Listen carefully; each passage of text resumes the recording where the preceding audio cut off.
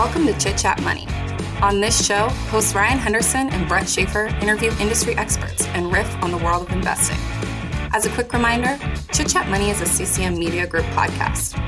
Ryan and Brett are also general partners at Arch Capital, and Arch Capital may have positions in the securities discussed in this podcast. Anything discussed on Chit Chat Money by Ryan or Brett or any other podcast guests is not formal advice or recommendation. Now please enjoy this episode. Welcome in. This is the Sunday deep dive episode with Brad Freeman joining us as always. This is the 7th episode with Brad, so we're going to get right into the routine here. We're talking Coursera today, but Brad, how are you feeling? How are you doing today? Yeah, feeling pretty good. Fair warning, I got my first Moderna vaccine yesterday, so I am a little tired. So if I'm a little, or if I seem a little foggy, that is why. But we'll do our best, and I'll get through it.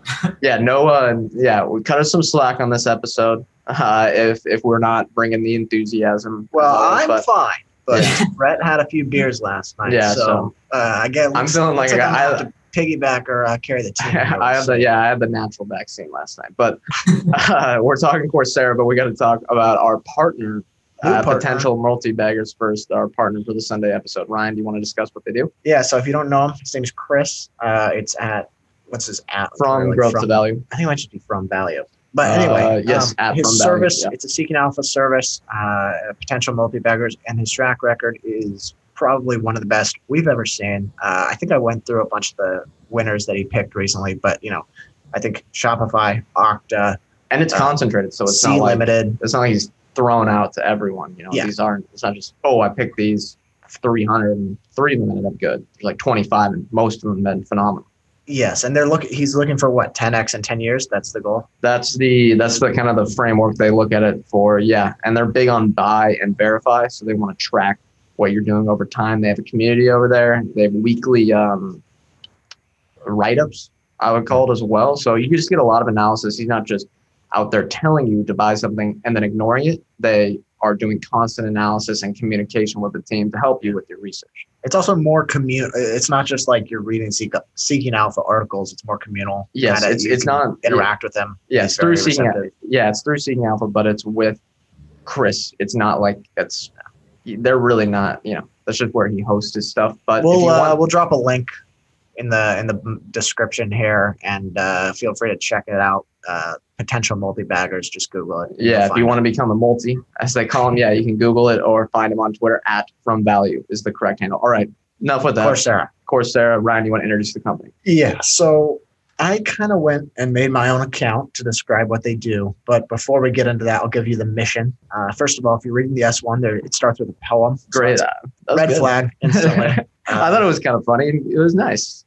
No, I mean, their mission, when you actually think about so they said our mission is to provide universal access to world-class learning so that anyone, anywhere has the power to transform their life through learning. Yeah, they're doing a good thing. So maybe the poem was nice. It was just kind of randomly placed at the front of the S1. Yeah, maybe put it on your website, not on the financial documents. A little bit of a waste there. Yeah, but so Coursera is a platform that connects learners, educators, and institutions all in one. So Coursera partners with educational institutions to create courses.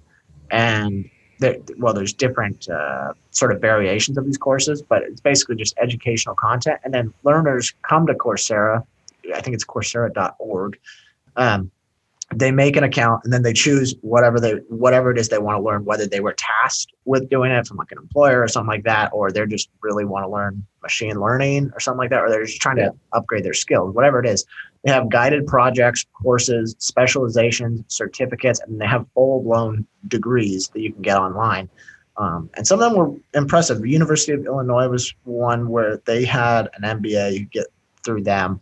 But anyway, I'll go through my sort of experience with them. I made an account. I went and hit the explore button, and they give you a range of fields. So there's business, arts and humanities, computer science, data science, information technology, health, math and logic, personal development, physical science and engineering, social science and language. So plenty of fields. And so naturally, I clicked on business as, since that's kind of what we talk about here. And they gave a bunch of subcategories. So it's leadership and management, finance, marketing, all that kind of stuff. And I chose finance. And so then they offer you either an MBA from the University of Illinois, or then they have a whole bunch of certificates or courses or guided projects that you can pick from, sort of like pay per course kind of thing. And so one of the ones I clicked, there was a business and financial modeling specialization that's offered from Wharton. So I'm trying to give you an idea of the kind of material you're getting on here. It's 5 courses, takes about 6 months to complete. It can be anywhere from $39 a month to $99 a month. You're working with Wharton professors. It's some courses are synchronous, some are asynchronous. So some are where you can kind of interact with an actual teacher, and then some are just like recorded lectures. But it's basically this huge catalog of high quality educational content. But Coursera also sells to businesses or enterprise organizations, not just individuals. And I think 25% of Fortune 500 companies use Coursera. So if you think about it from the company's point of view, if you need something to get done, you can either hire a new employee, which costs money to onboard people, all that kind of stuff.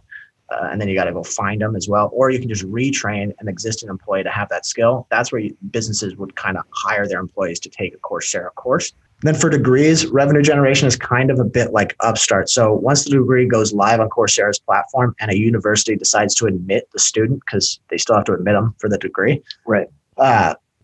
Then they get a percentage fee based on how much that student spends on tuition during a certain period. So that's kind of how they recognize money, recognize revenue. I'll get into the history, though. They were incorporated in Delaware in 2011, as every company is. And the platform launched in 2012. The founders were Andrew NG. I'm just going to say NG. Yeah, Sorry if I'm saying that wrong. I'd say Ing. Ing sounds right. Ing? Yeah. It's spelled NG. Yeah. So I'm just going to, okay. Anyway, and Daphne Kohler. So they were 2 computer science professors at Stanford. And they originally started by just putting their courses online, but afterwards that was sort of the epiphany that they had, like this could be a real business. And so they started Coursera. The first schools to sign on were Stanford, Princeton, University of Pennsylvania, and University of Michigan. Shout out, Brad. Yeah, there you go. But they raised a $16 million round led by Kleiner Perkins and New Enterprise Associates in 2013. And the company just IPO'd, less than a month old. I don't think they've even had a single quarterly earnings report yet. So No. All right. fresh to the public markets. Yeah. I'll hit industry and landscape here. Pretty easy to go over. Education, $1 trillion industry.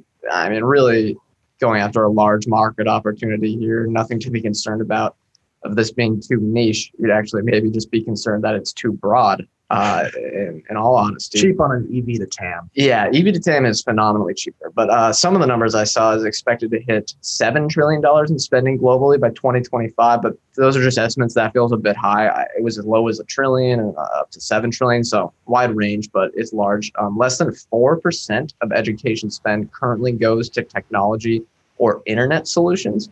Now, Coursera gets called tech, but in reality, it's not really tech. I don't think. It's just internet. They're not doing anything. They didn't invent anything here. They're just kind of trying to build a marketplace. Sorry? It's like YouTube on steroids, kind of. Yes. Yeah. The 4% spend, though, I thought was interesting, where that transition, I don't know if it ever will occur, where, a lot of industries, it's spent on internet and tech solutions is like 20-30% spend or something like that. In education, it's super low now. So there may be an opportunity, but that also may be low for a reason. I don't know. There could be things. We'll probably get into that on the second half of the show. And then they have a few competitors, actually a lot of competitors. Pluralsight, 360 Training, even the universities themselves are technically the competitors. Sometimes they're kind of frenemies. 2U is a different model, but they're similar as well. edX. There's so YouTube many to an extent, but Yeah, there's like free Khan Academy, but the thing with those, it's a little hard to track. Like YouTube, you're not really tracking progress. There's no brand and certification. So Right. That's the whole point. But Brad, do you want to talk management and ownership? Yeah. So Andrew Ng, we're going with Ng. He was one of the co-founders along with Daphne Kohler, who's not super involved anymore, but Andrew still serves as the chairman of the board, and he was the CEO until 2014. He was the former chief scientist at Baidu, founding lead of the Google Brain team, as Ryan said, Stanford computer science professor. It's the current CEO of Landing.ai, which helps companies adopt AI applications, sort of similar to a C3.ai or maybe a Palantir. And he's an MIT and Carnegie Mellon grad. So quite the impressive background. The current CEO is Jeff Maggioncalda, or Maggioncalda. That's probably how you say it. He has been the president and CEO since June 2017. He was previously the CEO of Financial Engines, which is a NASDAQ-listed financial services company. He did that for almost 2 decades. And he is a Silicon Valley Bank director since 2012. Kenneth Hahn is the CFO since May 2020. He was the previous CFO at Collective Health, which is a private healthcare software as a service company. And before that, he was the CFO of a company called iControl Networks, which was purchased by Comcast. He's been the CFO of QuinStreet, Borland Software, and Extensity, which are all small public companies. Kimberly Caldbeck has been the chief marketing officer since 2018. She was with Facebook when she actually launched many of their first consumer marketing campaigns. So impressive fun fact there. And yeah, pretty impressive leadership team. But in terms of ownership, similarly to last week when we did Olo, this is a very newly public company. So our data is kind of listed as before the offering from S1. So take this with a grain of salt because it could change when things shake out and they start releasing their audited post-IPO financials. So a firm called New Enterprise Associates owns about 18.3%. The directors for that, one of them is listed as Scott Sandell, and he's also a Coursera board of director. He's also the general partner of this VC firm called New Enterprise Associates. He's also, a lot of things to say about him, an independent director at Cloudflare, so a very popular company among the financial Twitter community, and Bloom Energy, a little less popular. Entities affiliated with firms called G Squared and KPCB Holdings own about 25% of the float. Go ahead. KPCB, that's Kleiner Perkins. So they were the ones that raised one of the initial VCs. That was one of the ones in 2013. Yeah, thank you for mentioning that. The current CEO, Maggioncalda, owns 3.5%, and Ander Ng owns about 7.8%. They broke it down. They kind of summed up all the ownership, which I found nice. All current executive officers and directors own about 40% of the float. And again, this could change as the IPO has happened and as we get new audited financials. All right, I'll hit valuation quick. Going to be simple because this one's, it's unprofitable, so we really only have a few metrics here. But the market cap is $6.22 billion. Ticker is COUR. Pretty easy one to remember. Price to sales right now is around 21. I think it's a little bit higher from that market cap there. And then price to gross profit is around 40. So they have solid gross margins, but they're not the insanely high ones as other internet marketplaces kind of have. They're unprofitable, so no metrics there, but pretty close to break even, which Ryan will probably get into. And you probably want to watch out for the share count, as always, over the next few years, since this is an IPO. That can just be more of a dynamic situation right when a company goes public, and you don't want to confuse yourself into thinking the market cap's like 20% smaller than it actually is. Yeah, and I'll just tail right into earnings then. They have $294 million in revenue in 2020, and that was growing 59% year over year.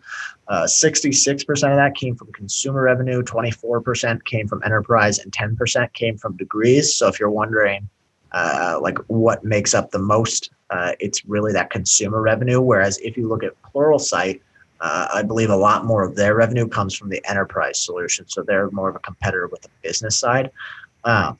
They had 53% gross margins. Operating cash flow was negative, about negative 15 million in operating cash losses. Their GAAP net margins were negative 23%, slightly better than the year prior, but still GAAP unprofitable. I mean, they've only been a public company for a very short time, but they've only been a company for, 8 years now. Yeah, under 10, yeah. So still young. They had, as far as non-financial metrics that they showed, they have 77 million registered learners on the platform. So I think, I could be wrong on this, I'm pretty sure they are the largest learning platform for individuals. And that registered learner number was up 65% year over year. The number of students getting full online degrees was up 91% year over year for the fourth quarter. They had 387 paid enterprise customers, up 61%. Their net revenue retention rate among those enterprise customers was 114%. So all in all, pretty good earnings. They've obviously poured a lot into the income statement. They're spending a lot on sales and marketing, trying to get sort of enterprises to sign on. And just trying to get awareness out there of their platforms. Yeah, and then that Coursera for Campus stuff, it makes sense that it's only a small part because they just launched that in 2019, so it's still a pretty early thing. That could, it's kind of impressive that it's already 10%. The degrees, the degree, that's what. Yeah, Coursera for Campus. It's really recent. I think right now they only offer 24 different degrees right now. Yeah, which. I mean, that's not too small, but it's not a huge selection. Yeah. All right, Brad, you want to do balance sheet before we wrap up the first half? Yeah. So before the listing, they had about $80 million in cash, and they raised roughly $500 million from that. It also has another $200 million in marketable securities, which consists of AAA rated corporate debt and treasury bills. So that was pretty interesting to see that out of a newly public company. Kind of reminded me of an Apple. But yeah, so the business funding has come from preferred stock or convertible preferred stock, not debt. So the balance sheet does look pretty strong at this point in time. They had a $12,000 interest expense in 2020. So, I mean, peanuts. And then as all S1s do, they hinted at taking on debt in the future. So we'll keep an eye on share count. We will also be keeping an eye on debt issuance. Yeah, that is something to worry about where they probably won't do debt, but the share count definitely, you could see that growing at a significant pace, especially as they have these large losses where they may have to do follow-on offerings since they still are in that growth mode. Yeah. And I don't know if they indicated when they are going to try to be profitable, but since they're going after such a large market opportunity, you could argue they're kind of in one of those situations where you might have to just bite the bullet and just, be expecting some share dilution. I mean, it's not necessarily, they can kind of leverage this 20 times sales valuation into helping them pour money through the income statement. And I'd much rather see them do that than take on new debt given the current valuation. But yeah, they are losing about $60 million a year right now, I think is what it was. Maybe it was 66 million. But like Brad said, it sounds like they have more than enough liquidity to have a few years of burn rate. Yeah, for sure. All right, well, let's take a break and then we're going to hit the second half of the show. Cox Panoramic Wi-Fi includes advanced security to help protect all your connected devices. You'll get real-time alerts. Oh, like this one, so you don't have to worry about malware. Or when your kid downloads a song from a shady link. And now all your computer can play is red color, where are you? all blocked, thanks to advanced security, included with Cox Panoramic Wi-Fi. Advanced security must be enabled in the Panoramic Wi-Fi app. Restrictions apply. Welcome back. Next up is competitive advantages. Brad, kick things off. What do you have? So my competitive advantage is sort of similar to that competitive advantage I had last week, for those of you who listened to our Olo episode. So to me, in this value chain, in the supply chain, the universities are the most valuable brand, are the most formidable player in the field. So by Coursera deciding to build courses, branded courses for a University of Michigan, go Blue, for a University of Penn, and for all of these really established, well-known, world-renowned universities, I think is a very sticky moat that they're currently building. And if they can continue to develop these relationships with all these elite universities, like Olo developed all these relationships with these gigantic restaurant chains, I think that could be a really valuable moat going forward. Kind of pumping your own university there. So yeah. No, maybe University of Michigan is the buy, not Coursera. But I'll get. Yeah, and I should say the other thing is, like, other than the federal government, there are really not many stronger financial clients than a university. I mean, this is in terms of pocketbooks, these guys all have incredibly gigantic endowments and just very creditworthy clients. And it's strange because the opportunity is coming for this because they're such a profitable business because they've been, raising prices at a really high rate. And it's weird that it just feels like there's some conflicts of interest with Coursera. Maybe I'll get into that later, but it's just tough there's some things that are just these relationships, like you got to talk with the universities. I don't know. It's tough. No, it's just another revenue source for them. Yeah, I know, but go ahead, Brad.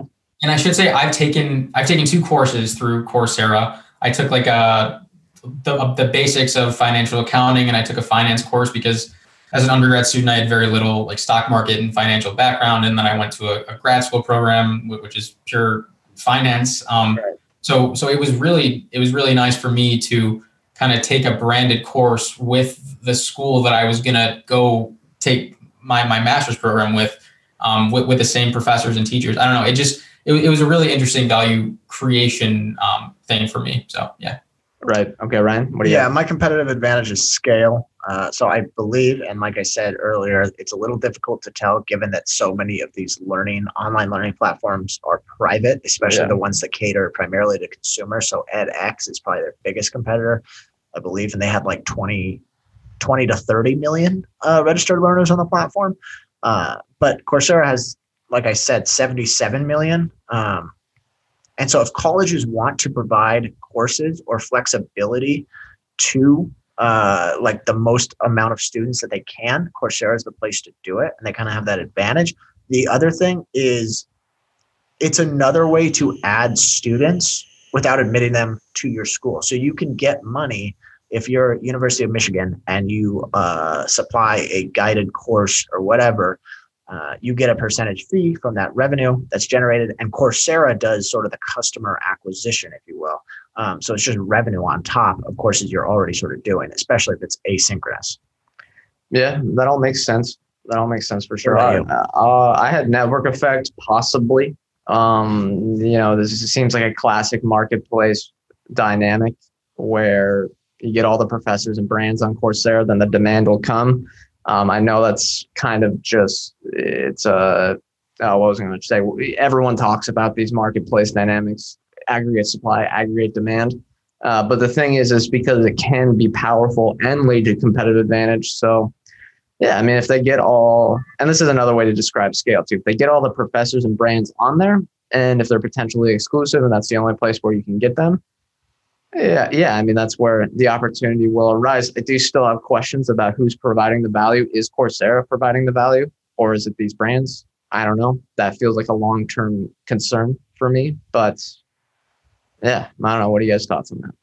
Well, so, I mean, this kind of tails into my growth opportunity, but the way that the cost structure works is a bit like Spotify. So the brands have the courses, and Coursera is the platform that's licensing these courses, and they give, I believe, 37, maybe 38% of the revenue that from the courses to the universities, and that's why you see that gross margin percentage. It's kind of like how Spotify is giving the licensing revenue or a portion of the subscription revenue based on streams or whatever to the rights holders. It's very similar to that, which I'm gonna supersede Brad here and take the first future growth opportunity, which it's originals and exclusives. So I know that sounds like Spotify or Netflix, but when you think about the Netflix model, they were able to aggregate demand by licensing a bunch of content, and then they were able to bolt on the higher margin stuff by making it the originals. So if Coursera can develop their own original courses and have a full catalog of that kind of stuff, it can be super valuable. I think they're already doing this. I know it was started like that because the comp sci professors, Andrew Yang and what's her name, Kohler? I think it's Daphne Kohler. It was their courses to begin with. So if they can keep them in-house while also having the other ones, it would just help a little bit with operating leverage. Yeah.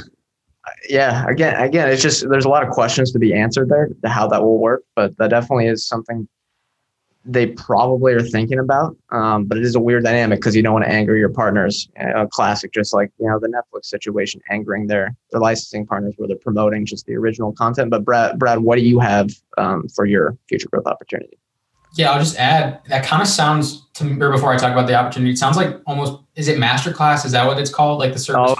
Yeah, that's a competitor too. Yeah. Yeah, I feel like that would be a really interesting company for them to maybe purchase. I don't know if they can swing it financially, or how big Masterclass is, but that would be a very interesting kind of lockup, I think. Yeah. But for future growth opportunities, I'm going back to my competitive advantage. And it's a big if, but if they can ingrain themselves as the go-to partner of these legacy universities and how they bring their content online and monetize it in new ways, I really think they're in the very early innings of signing on these deep-pocketed clients. And I think that's going to be the primary driver of growth going forward. Now, do you guys think that they should go for more of, because it just when you're getting an education, most of like the Ivy League stuff, it's all about the brand, whatever recognition. That's like the greatest certification for, certain industries. Do you think they should try to go for more of the top level stuff, or should they try to just have certifications for everyone? Because I just worry about diluting the value of a Coursera certification the larger they get. It seems like a problem that's going to occur. Well, so both. So they have that personal development category. So let's say they bought out like Masterclass or something like that. That'd probably get bolted into the personal development stuff where you're trying to train skills. And then the certifications is really good for people that are trying to train a specific skill, or they want one specific trait on their resume, but the degrees are still through the universities. Coursera is just sort of the avenue to do that. That's the platform. So what makes where Coursera? What I just worry about what's special about that. Well, I know it's only 10% of their business, but I mean, they have to be the best. Like they have to be the best partner for these universities. Right. That's the only way they can win if they make the most sense as the vehicle for these universities going digital. Yeah. And it does like that flexible model. If the big universities aren't able to build sort of a flexible learning platform in-house, even though I know a lot of them have done it with a combination of like Zoom and Blackboard, or Zoom and whatever the other one, at Canvas, I think is the other one. Yeah. This is the platform that not only does it's student acquisition or customer acquisition, but it's also an easy learning platform that students can use. Yeah. All right. But I would say they need a content mix, a stable content mix going forward. I don't think they got to choose one path. Yeah, I mean, I guess, they probably should just be doing everything. I'll hit mine as part of that. It's the enterprise. I think that's probably the most promising part here. Segment has been growing rapidly and doing well since it launched in 2016. I forget the exact numbers, but it's really, really impressive revenue growth there. If a company is going to lock in with Coursera, they're not going to lock in with Coursera and then choose another one. They're just going to use them, especially if they have all the skills on there. Feels like a potential Trojan horse, though, to the universities, which would be a good thing for Coursera, but I just worry about those relationships going forward. Where is this going to disrupt higher education? There's so many questions I have that I just don't know what the answers are. Quite accurate. So a lot of the companies will use multiple service providers or multiple training programs. Yeah. So what makes it? That's why Pluralsight has 70% of the Fortune 500 companies, and Coursera's got 25% as well. It's big companies can say, all right, you go ahead and find the platform, we'll pay for it. All right. Well, that just feels like, I don't know. I think that makes me feel like Coursera doesn't have any sort of moat or competitive advantage. I don't know. Within enterprise, I would say Pluralsight is more dominant. They're older. They have more of the market share. Yeah. I mean, they do, I want to say almost twice in revenue, but they just got acquired by Vista Equity Partners like less than a week ago. Oh, really? Pluralsight did. Yeah. Go ahead, Brad. Yeah. To me, it seems like their moat comes from how Teladoc built their moat, because Teladoc it operates in a very commoditized field, but they've built this gigantic network of doctors and caregivers that's how they differentiate themselves. And Coursera is not there yet. It needs to get there, I think, in order to really, to succeed over the long term. Teladoc's kind of a good, comparison. Comparing it to the Teladoc model, I think is apt. For sure. What about highlights and lowlights? Brad, you want to go first? Sure. I'll start with my low light. There were definitely COVID tailwinds. I think an online learning platform certainly got a boost as kids and young adults were forced not to go to school. I think that's a pretty safe bet. And then my highlight would be is their private label approach. I really I sound like a broken record with this because that's what I hit on with Olo last week. But when the most valuable brand in the value chain is not you, I think it makes a lot of sense to not try and build your own brand and succeed there, but to build up the strongest players' brands and to go about it that way. So their approach kind of reminds me of that, and it's something that I really can get behind. Yeah, it's interesting. I do, that the Olo and Teladoc comparisons I think are pretty apt. I don't know. I might give a little bit of pushback on the COVID tailwinds because they did get, yes, they obviously saw a boost, but I think there might be sort of a delayed reaction to people saying, you know what, I don't need a traditional university. Like, I think this maybe woke up. People have been complaining about college and raising prices and the cost of education for so long. I think COVID might have woken people up to, I can go elsewhere and get it. And I think we're seeing that with the amount of the 91% growth in students doing fully online degrees with Coursera. I mean, that makes sense to me too. I could see it going both ways. But it's going to be an interesting year for the company, I think, for sure. Yeah, for sure. I mean, I might be speculating there. Again, I just confused on this like I have no, that's my main low light really is that I see so many I could see this being a 0 or $100 billion company. I have no idea. Yeah, my highlight is that like a blended sort of flexible learning solution is definitely, I think, where education is heading. I also like Jeff Maggioncalda. Sorry if I'm not saying that right. I think he's tough. This is a tough name day. Yeah. But I watched a few interviews with him, and he just seems bright. He seems like he's kind of on the ball. But my concern is that there really isn't a ton of operating leverage in a business where you're licensing all the content. It's very similar to Spotify, except Spotify had the best product and they dominate the market in terms of consumers or the amount of people on the platform. What's the difference between Spotify is they have a moat? Well, clear moat, but that's a whole nother. This just feels more commoditized. Yeah. I do think there are a lot of platforms out there that can do this. But with that said, I don't think there's that many that are offering full online degrees and have as good of a solution for individuals as Coursera does. It's kind of mixed. Coursera, I don't think will be able to improve their take rate, but at the same time, 56% gross margins isn't terrible. Yeah, it's not a bad business. They're spending a lot on sales and marketing right now, which should, I don't know. Do you guys think that will come down? They increased it in 2020, which seems strange to me. Well, I think they're trying to go, because they saw the opportunity. You know what I mean? But do you guys think they'll? It feels again like maybe one of those businesses where sales and marketing is going to be perpetually high, and that can be a good thing for companies like Apple, Peloton, Nike.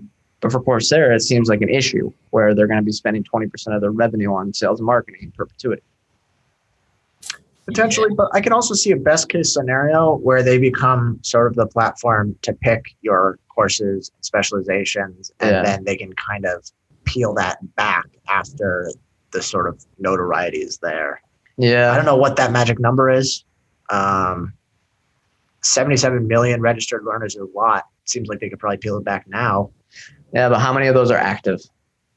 I have no idea. So I think that's like a downloads versus use situation. I could still be considered an active user, and I haven't touched it in over a year. So feels a bit to me like those Robinhood numbers they pump out. You know what I mean? They're like, oh, we got so many downloads. Well, I haven't touched it in years, man. But you have anything else, Ryan? No. Okay, I'll hit mine. I think we all know there's a lot of potential within the education industry for companies to try and do things. There's been a ton of failures over the last 2 decades. 2U stock went down 80% after I believe they lost some licensing. So that is a risk here. And that is kind of one of my lowlights too, where they could have that. I don't remember the exact 2U story, but their partners kind of screwed them over and it really hurt the company. Still around, but stock got crushed. And I do think the universities are classic like innovator's dilemma situation where their current business model is so profitable that unless you're like a good one, it seems like, yeah, there was some like UCLA was doing some solid things. There's been some colleges that have tried to expand for the digital age, but a lot of them, I think, are caught up in an innovator's dilemma situation. And that could leave some opportunity.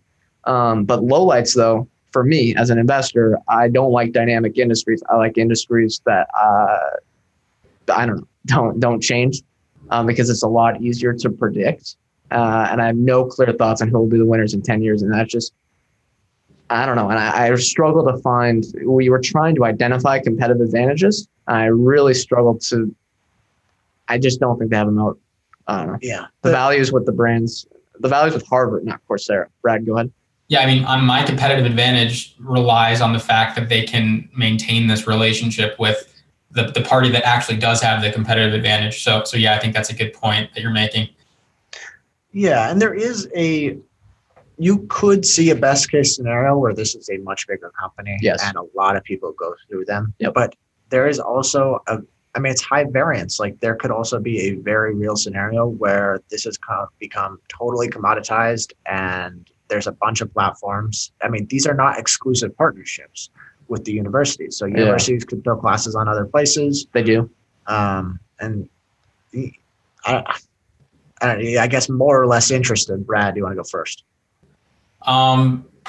Today, I'm not interested in the investment today, just because of all the question marks and the proving that they have left to do, and because of the fact that, as Brett mentioned, I mean, the TAM is gigantic, the opportunity is gigantic. It's probably not $5 trillion, but it's probably not $1 trillion in 5 years either. So if this company can figure it out and they can become that go-to partner with the universities, even at 10, 15 billion in market cap in a few years down the line, I think once they prove all of these things that I don't know if they're going to be able to prove, I still think that I'd be more comfortable starting the position then than today.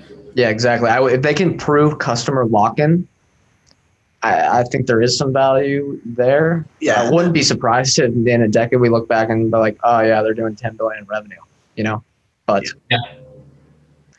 yeah, but at the same time, I could see the exact opposite kind of future. And that's why I'm less interested, because I like investments where I have a general idea, or I can predict with some level of certainty where a company will be after 5 years. Yeah, it's a classic Bezos quote, right? That's his, right? Where we want to identify what things are going to be the same in 10 years, and then we're going to invest into those. Yeah, and so I don't know where Coursera will be, and then you throw on a 20 times sales, it makes it that much easier to discard. Yeah, true. The valuation is high. It seems like these companies, I don't know. The for a company like this, best case scenario. Yeah, you're pricing in the best case scenario. And there's also concern about if they get big enough, then, because the only reason you're getting skill certification, stuff like this, going to Harvard is for your personal brand differentiation when trying to go to employers. If everyone's on Coursera, yeah, that'd be great. But then it just feels like the bigger they get, the more commoditized it gets, unless they're partnering with the brands, and then the value is with Harvard, not with Coursera. There's a lot that can go wrong here. And that's why I'm less interested too, especially with that valuation. Very steep. I think there are a lot of people on Coursera that are just literally doing it to get smarter, because they're perpetual learners, and you can get free financial courses from Yale professors or whatever. But yeah, if you're still taking Coursera courses because it's a cheaper way to access a school with a really, really good reputation, doesn't that tell you where the value lies in the education system? Yeah, and I guess we're harping on this, and it's only 10% of their revenue. So I guess, the other part. Well, but the other courses are offered through the institutions. That 10% number you had was. That's just full degrees. Okay. The consumer revenue, let's say I pick a specialization from Harvard, or I don't know if Harvard's on here, like the Wharton. Yeah. You can pay for that $39 or $99 a month, but a portion of that, I think it's 37%, still goes to Penn. And again, if everyone starts doing this, it's not differentiated. The only reason you're paying for this is one, to learn the skills. And if you're learning the skills, that's great, but that's a bit of a commodity. And the only reason you're using that is, instead of YouTube is or Khan Academy is that sometimes it's difficult and you need a professor to guide you. But if everyone's this is a better platform for learning than YouTube, I'd say. But yeah, for sure. It's just I don't know. Maybe I don't know. There's a lot of questions here. Totally could be wrong. Easily could see this as being a $100 billion company, but I guess we don't want to talk about that forever. I think we kind of close the loop. A little Fintoid dote. You have the stock for next week, right? Yeah, I do. Brad, you had it last week, right? So it's my turn. Yeah. Okay. I'm going to go with Coupang. It's pronounced Coupang, but it looks like Coupang. It's the South Korean Amazon. Very fun. Yeah. Okay. Yeah. How do you say it? It's not Coupang. It's Coupang, I think. Oh, okay. Good to know. Yeah. I'm just taking it because I've already read the S1, so giving myself a little cheat there. But it should be exciting for next week.